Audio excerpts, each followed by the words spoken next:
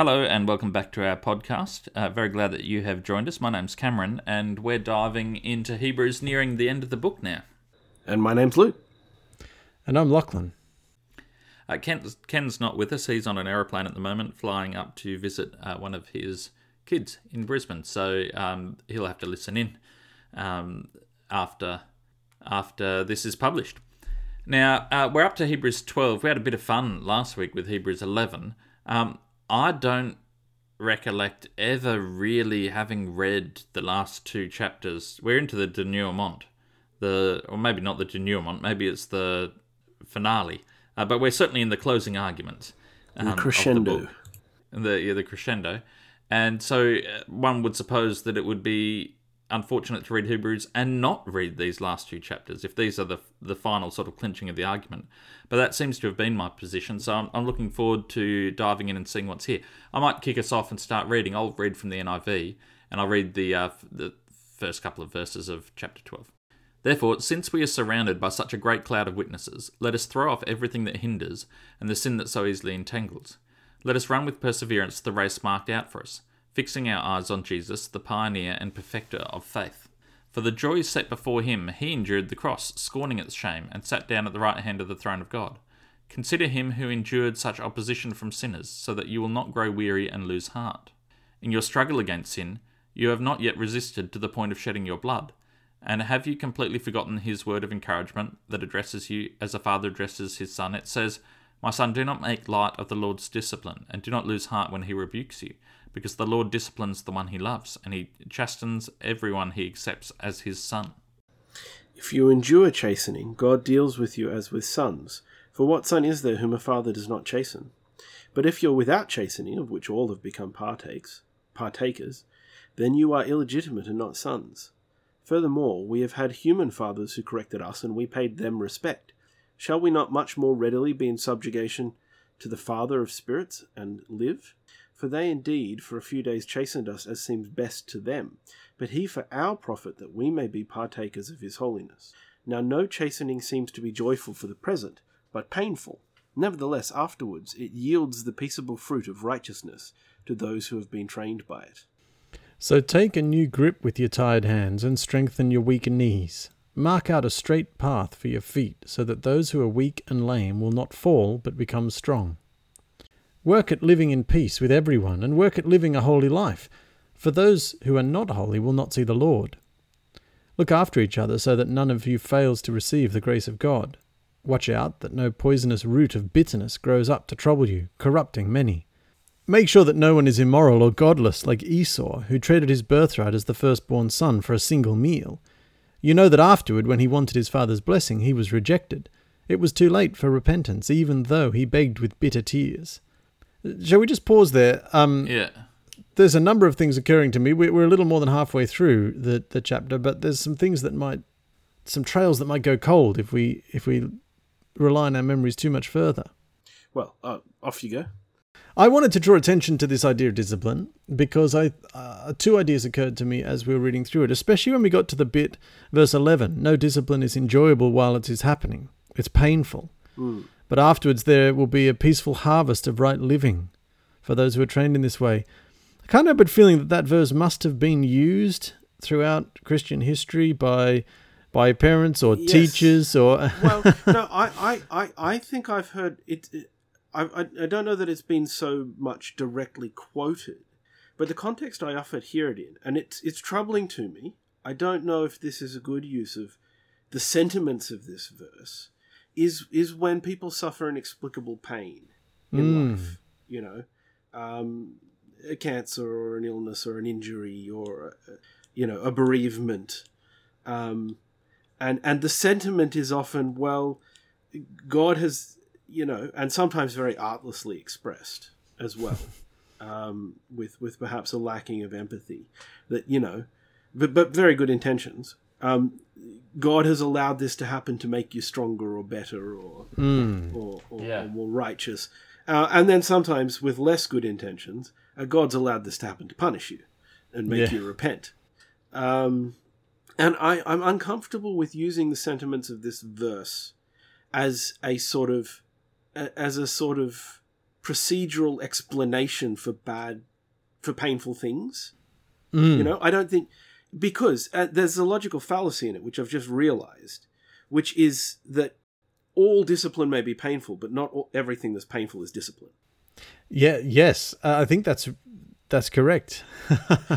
That's very close. That's better expressed than I was going to. That's very close to the concern that I was feeling but couldn't quite voice. No, that's very accurate. The other comment I was going to make is surely the way that you read these verses is informed by, because the very verses themselves draw analogy to human parents. You know, so remember that God is treating us like his children, and children are disciplined by their parents. So God is disciplining us, but necessarily that means that we hear these verses and we picture God's interaction necessarily influenced by our own picture of parental discipline. And for example, it used to be normal to give students the cane at school in the name of discipline. It's now not only unusual, but illegal. So, at least in Australia. So, that reflects a changing approach to and attitude towards discipline in the human realm. To me, that necessarily impacts the way that we're going to understand these verses describing God disciplining his children. You know, surely, Luke, the sending of or the allowing of cancers and pestilences and suffering of that kind, that's much closer to a stick, a cane being administered in the deputy headmaster's office. Well, and I think part of our distaste for that is that we don't recognize those things in the human realm anymore as being appropriate I suppose, discipline. Look, that's another reason why I'm very comfortable with this idea of automatically equating anything painful with discipline from God, in that, and particularly for people who may be sufferers of childhood trauma, the reaction they will have to the idea that something painful in their lives is a discipline from God is to perceive God to be an abusive parent. You know, not all as you're saying, we don't take all forms of discipline to be appropriate discipline. And I would say even in eras in which physical punishment, you know, not capital punishment, that's a different thing. What's is there a term for it? It's similar though. Corporal, isn't it? Like corporal. Body. Yes, corporal. Even in eras where corporal punishment was commonplace, you know, a decent folk would not tolerate, you know, a parent beating their child to the point of serious injury over a trivial offence. You know, that would always have been considered inappropriate punishment. You know. So I think we have to be very, very careful before we go around teaching people. The flip side of this yes, go ahead, Cam. Sorry to interrupt, Luke. Speaking about this, I've personally experienced, as someone I care very much about, being mistreated at school, and the bully involved completely off the hook because the school believed only in positive reinforcement. We're not going to comment on kids' bad behaviour because that draws attention to it. We'll only we'll put all our emphasis into commending good behaviour. And my observation is that attitude has some commendable elements, but is not working. Well, I mean, I agree that seems to be imbalanced. And I would refer to conversations we've previously had on this podcast about restorative justice, an idea that takes harm and hurt and offence very seriously. It requires serious resolution, but it doesn't require retaliation or retribution. And I think this is the idea of giving the stick. You know, a kid at school. The only time I ever received such punishment was a ruler to the back of the knuckles in grade 1, I think, for saying a bad word. So what is it about the saying of a bad word that is balanced out by the hitting on the back of the hand with a stick? I think that probably that logical inconsistency captures the idea very well. I don't think that the people who endorse that form of punishment believe it to be logically consistent. I think it's just at the level of Pavlovian conditioning. Yeah, okay. It's a deterrent. So, but even not necessarily a conscious deterrent, just associating a negative sensation with... I mean, there's a whole separate discussion to be had here. One of the things is that it is true that... And discipline doesn't have to mean discipline in terms of for poor behaviour. Discipline might mean the discipline of learning the piano, or the discipline of... It is good that discipline, or the discipline of becoming a scientist, it does necessarily... Or a pilot, does necessarily involve many unpleasant things. Well, it's interesting. Fundamentally, discipline could be defined, particularly self-discipline. But if it's not self-discipline, it's just someone else imposing the constraints on you. Discipline is primarily about what you choose not to do, in my experience.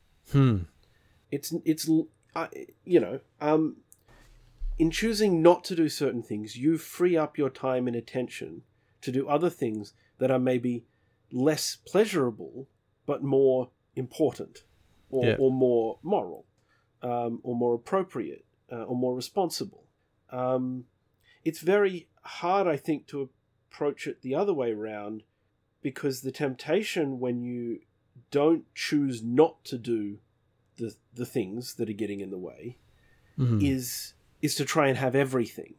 And that's a very great failing, I think, particularly in modern society, where the widespread assumption is often made that you can sort of have everything. And the message that you can have everything, you can have kids and a great social life and a rewarding job, and lots of energy and time to have hobbies.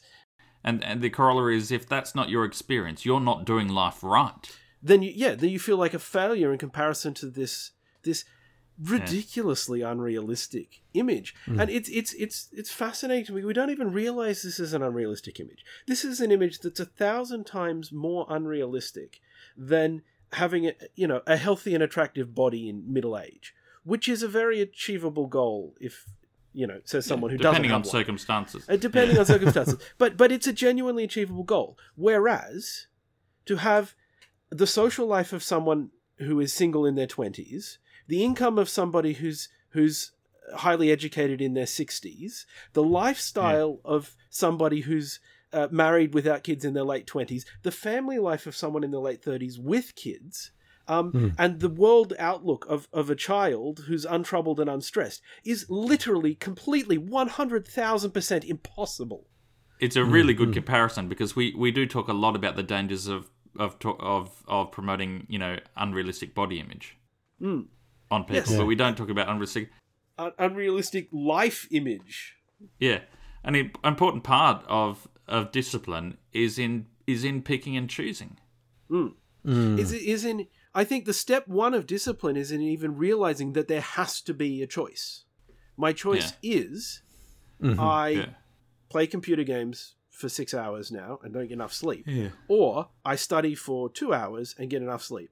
And then according to the results of that choice, I either pass my exam or I maybe don't. Yeah. It lies in realizing there's a choice and choosing not to do something. Yeah. And the harsh reality, of course, is that at the most fundamental level, it's a zero-sum game, meaning that you can't you can't win everything. Right? Everything. Winning in some aspects means necessarily not winning in others, and that at the most basic level is imposed by the finiteness of our earthly lifespan. And one of the roles of parents is to help children realize this, which does, and I think you were right, Locke, to say that these sentiments have sometimes been used by adults who are essentially bullies on people smaller and less powerful than them. But that's not I think, a disingenuous use of the text. The analogy is, I think, a good one. As parents, it's your job to break bad news on kids that they can't have everything. Whether or not you give them the cane, or whether or not you give them a stern talking to and send them to their room, or whether or not you impose some monetary consequence, or whether you impose whatever mechanism. And I know different cultures at times have endorsed and felt more comfortable with different mechanisms, but they all do involve introducing discomfort into the life of your kids. And that's certainly true of the restorative justice. It's not comfortable. Yes.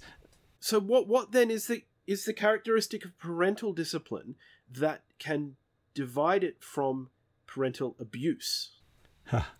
That's very big. How can we define them as two separate things and make sure we're not accidentally doing one when we try to do the other? Yeah. Well, I was going to throw one thing in. Sometimes discipline as a parent doesn't even involve any sort of, I was going to use the word arbitrary, any sort of adjustment of the scenario, but simply a realistic identification of the scenario. So when you were talking about, it's parents' jobs to break this bad news to kids that they just can't have everything, the picture that came to my mind was my son, who doesn't particularly enjoy going to bed, and he'll often get to the point of the evening where it's bedtime, but he'll say, but I can't go to bed yet because I haven't yet read this book or done this activity or do whatever. And I've noticed it's a pattern, and I have to say to him, well, look, I'm sorry, the time is the time. If there's things you haven't done today, unfortunately, the day is finished. There's plenty of things I wanted to do today that I haven't been able to do today, and I'm going to have to either find a workaround or put them off till another day. This is just the way the world is. It's the way time works. I'm not actually. That is a sort of discipline, isn't it? But I'm not 100%. Disciplining him in that moment in the way that we would traditionally associate with that word. But it's just as verse 11 says here, no discipline is enjoyable while it's happening. It's not pleasurable to him to have to be confronted with the reality that, bedtime comes about whether I've finished my list of things I wanted to do this afternoon or not. That's hard. And I think part of the life of faith is saying, all right, God, there's going to be some times where I'm just willfully on the wrong track and I'm heading to wreck and ruin, and a sharp rap over the knuckles, or a talking to, or some direct, where we began our conversation, something. There will be times where I need to snap out of the mood or the course of action that I'm in, and I'm glad that God is able to do that. It's going to be other times where my worldview is just wrong. I'm expecting the wrong thing, and things are not turning out the way I like, and I'm suffering these discomforts. And Hebrews says, treat those discomforts as discipline. Mm-hmm. So when you say, rats, this is rubbish. This is not the way my life was meant to be. This is etc. etc. etc. Saying, all right, there is something here.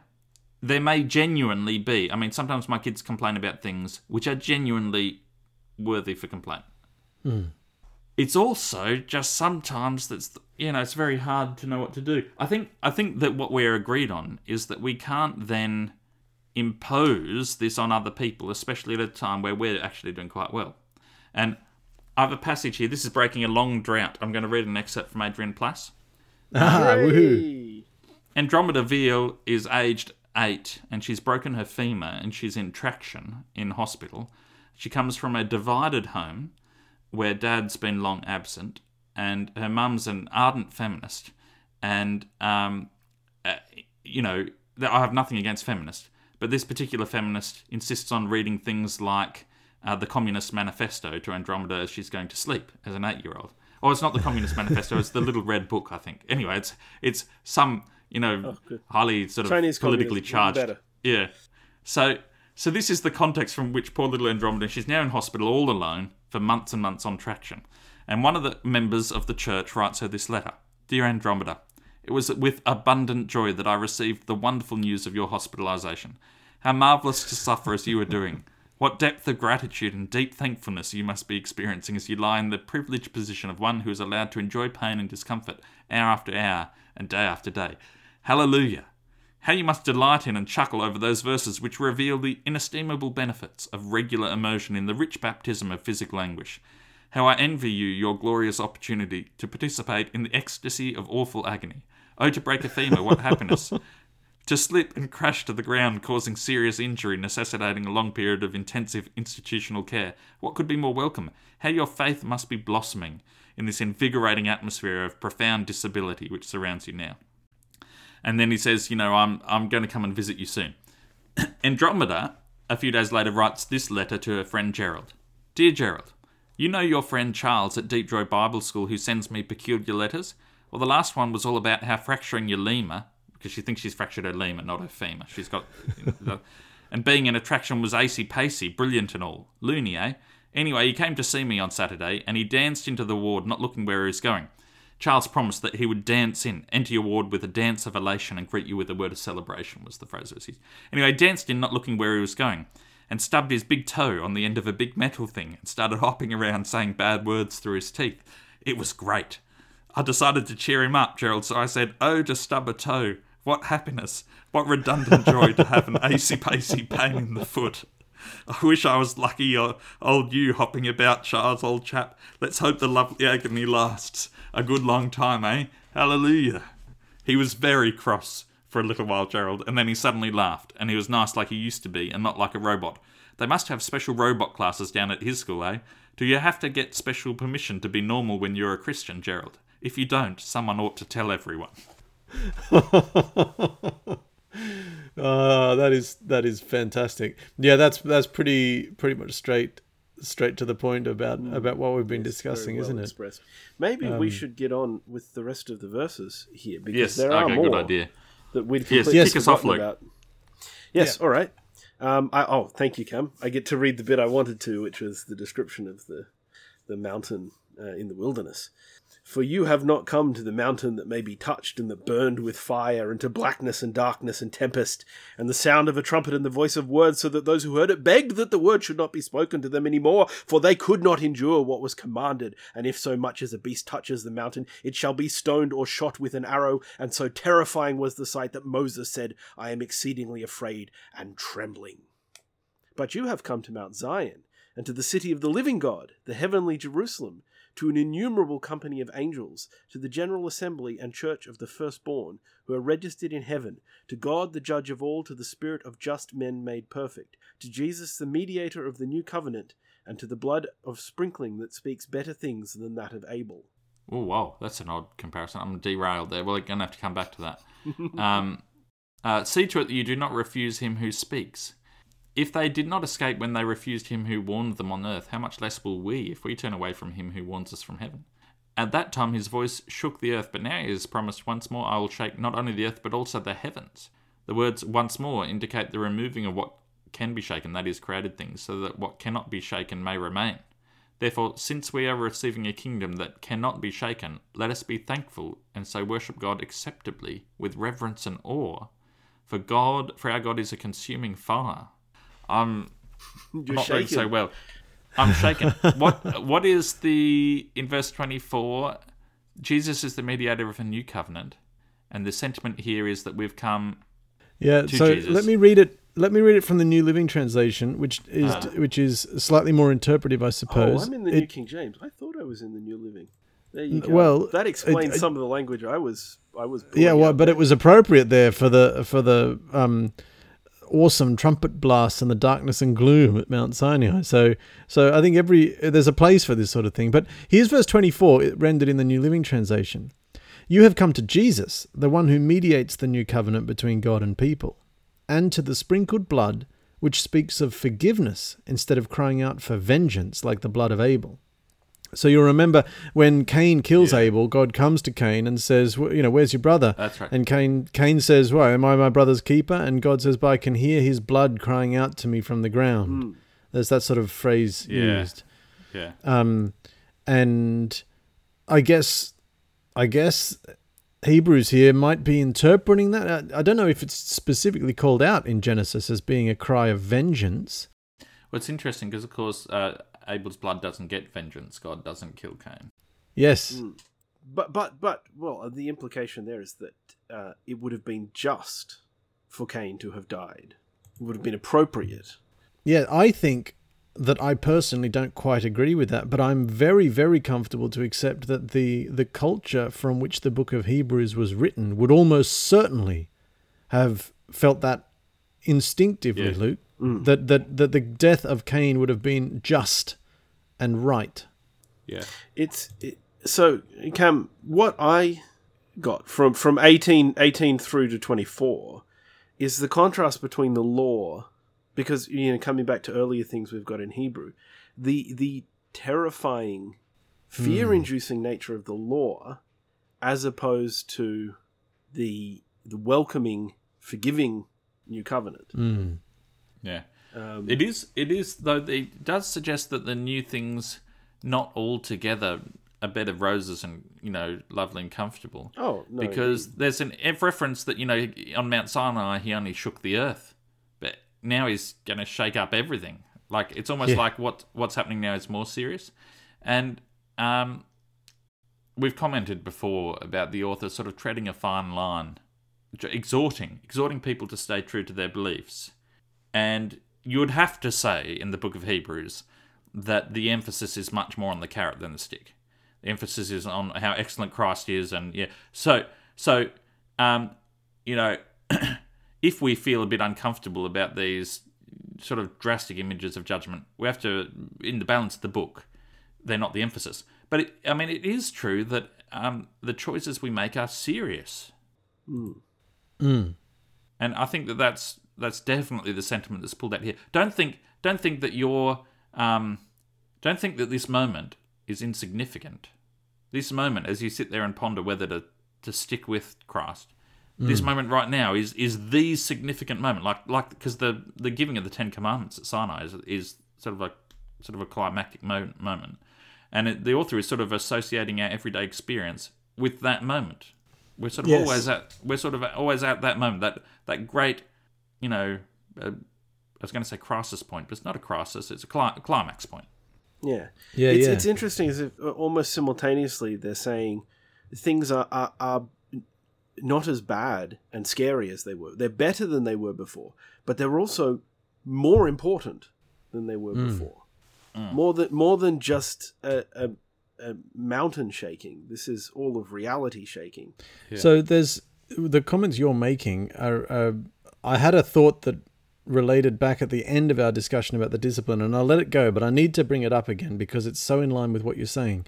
Back in verse 3, which is the lead-in to that discussion about discipline that was quite interesting.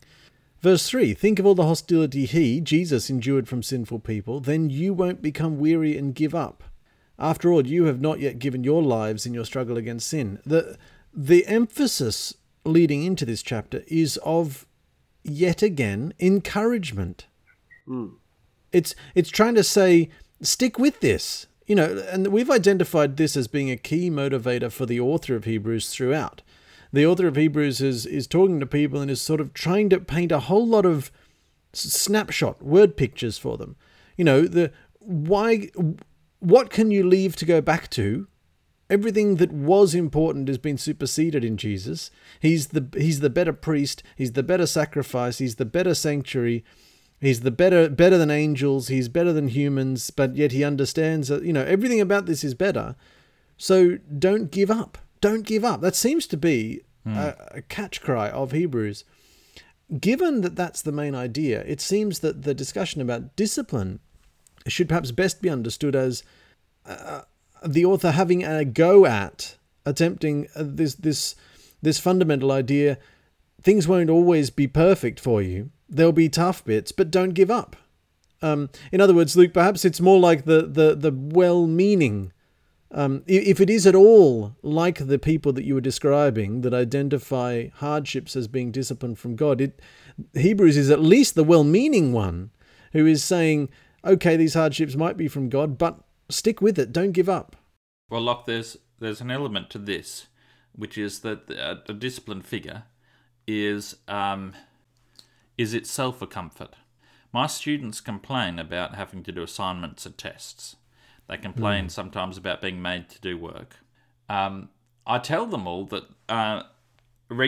constant regular assessment is a huge safety net psychologically, and that if they want to discover something much more stressful than having a test every 3 weeks, it's how about when you're an adult in your job and you don't get regular updates on your progress. What happens when you're a parent and you finish the week saying, I just don't know if I did that right? You know, did I manage that right? Was that right? And of course, when people do go as adults and they want to do something really interesting, they find themselves a life coach. They they want to go on a diet, so they get a friend to go on the diet too, so they can keep each other accountable. They, you know, you think of the professional tennis players who have a full-time dedicated coach. They have dedicated sparring partners to play with. They commit themselves to, and they actively go out and seek for other figures that can be around to help them stay on the straight and narrow in terms of their development. So saying actually there's God up there who will discipline you if you're going wrong is much nicer than going wrong on your own. Yeah, I like that. You've got some help. I was struck by the just the string of Old Testament references here. I mean, it's not surprising because this is the book of Hebrews. It's been full of Old Testament references. But picking up in verse sort of 14, or really mainly in verse 6, so 16, there was a comparison to Esau. Then in 18 and onwards for a few verses, it was the Mount Sinai and the experience that they had there with Moses. And Moses himself was so terrified at the sight that he said, I'm terrified and trembling. Then we come to Mount Zion, city of the living God. That, I'm not entirely sure what, I'd have to do more reading to find out what that might have brought to mind for an early first century Christian era community.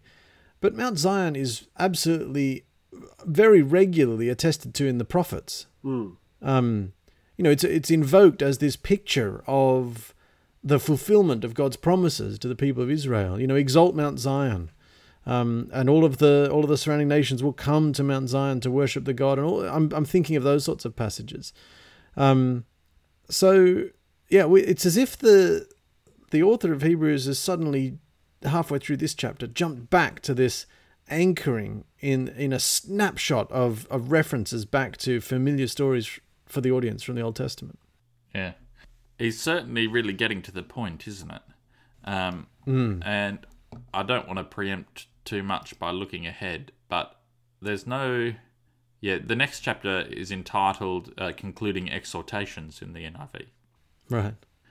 So there doesn't seem to be... We've talked about sort of the author ticking off the different metaphors for Christ.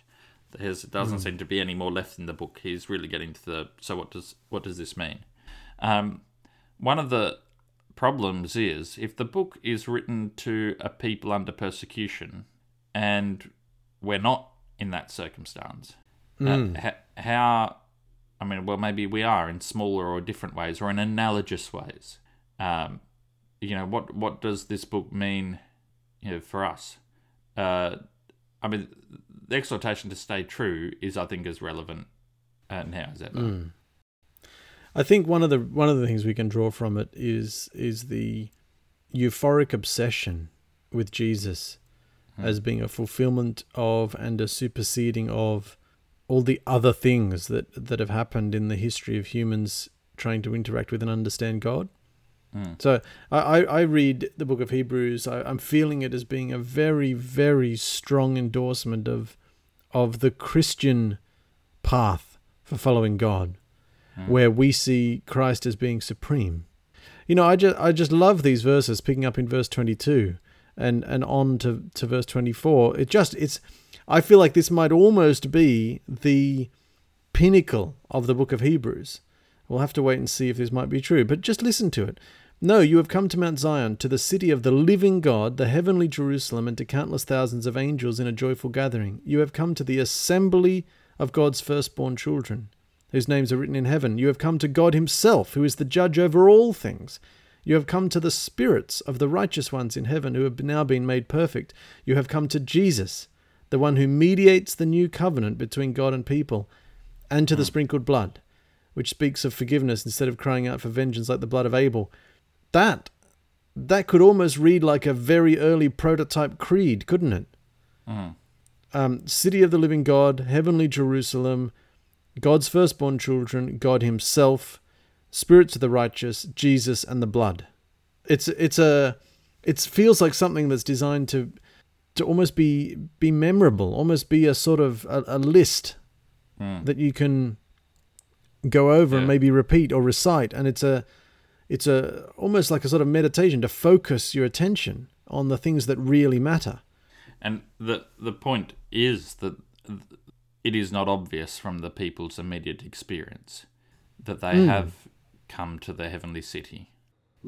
Yes. And I was thinking about this when it came to... I'll talk more about this in next week's recording in concluding thoughts and develop it further. But it is also not obvious that Christ is what Hebrews claims. It's an argument that needs to be made. So, back in chapter 1 when it says, Christ is like the angels but better. Really? No angel ever appeared without people doubting, without people being certain that the angel came from God. And then Christ turns up in a town in the Nazareth, a shady sort of illegitimate birth possible, moving towns for the first couple of years of his life, growing up, learning a trade, attending the village fair and all the rest of it. And then he claims to be God's son. That's not obvious. Is it? So we say, Jesus is the new Moses. Really? Like Moses delivered the whole people from slavery. And Christ lived for 30 years and then died on a cross and was there for a bit more afterwards and then disappeared. And and the Roman didn't drown the Romans in the water. Subject to the Romans. Yeah, exactly. So I don't think we've talked about this enough on this podcast because it's only really an idea that's come to me lately. But we ought have a great deal of sympathy for the people to whom this book is written. They were undergoing tough times, and in maths we sometimes say, in maths papers, if you're looking at a maths research paper, it sometimes says, "It is clear that blah blah blah blah blah blah." And as a PhD student, you say, well, it's not clear to me, and you get together with 4 other PhD students, you read through the paper in detail, and over the course of a week, you get a sense of the gist of the argument, and you go see 3 professors, and they point you in the direction of 4 other papers, and then you go and you read a reference book, and you go to a conference, and then at the end of 3 years, you say, yeah, it is clear. But the author of Hebrews is not saying it is clear that.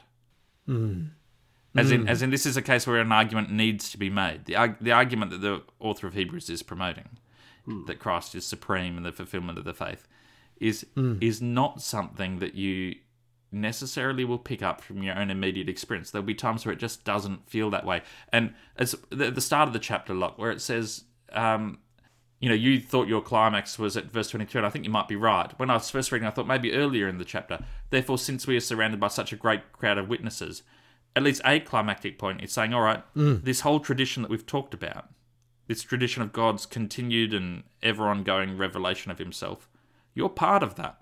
So your own immediate experience, you're in trials and difficulties at the moment, their proximity to you make them look important because they're the closest thing. Things that are closer to you look large. There's a Fry and Laurie sketch in which Hugh Laurie depicts the average idiot on the street, and he's being interviewed about the first time he meets his wife. And he says, well, when I first saw my wife, I was in this very spot actually. I was here, and she was over there, and I remember thinking, what a tiny woman she was. She was, really tiny.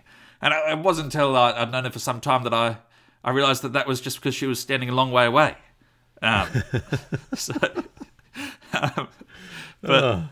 So things close to us look bigger. And that's what the author of Hebrews is saying is, I know things look like this Christ is not the real thing, but you belong to a bigger tradition, and you need to avail yourself of that experience. You need to accept your life as part of that bigger story, and in that larger context, we see something that you wouldn't see by yourself.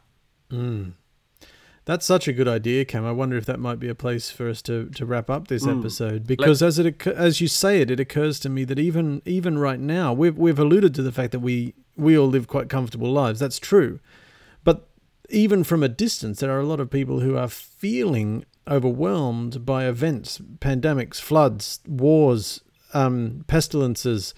I mean, it's basically the four riders of the apocalypse out there at the moment. And I think the same thing you've identified could actually be true for us at the moment. There are things that feel enormous because they are close. Yeah. And so what you've just said is a really strong idea. Yeah. Well, we will leave it there then. Looking forward very much to next week. We'll make sure Ken's on board as we sort of summarise what we've learnt from Hebrews. We hope that you, our listener, have learnt something too. And feel free to email us. The address is sabbathschoolfromhome@gmail.com. Last week I referred to some comments that I'd sent in, which, just to jog myself to make sure I said them. And I haven't said them today either because I'm keeping them for next week. They'll be part of my concluding arguments, as it were. The email address does not exist so that we can email ourselves. It is so that if anyone has any ideas that they'd like to share, you're welcome to do that. And feel free also to share this podcast with anyone that you feel would benefit. And we hope you join us again next week.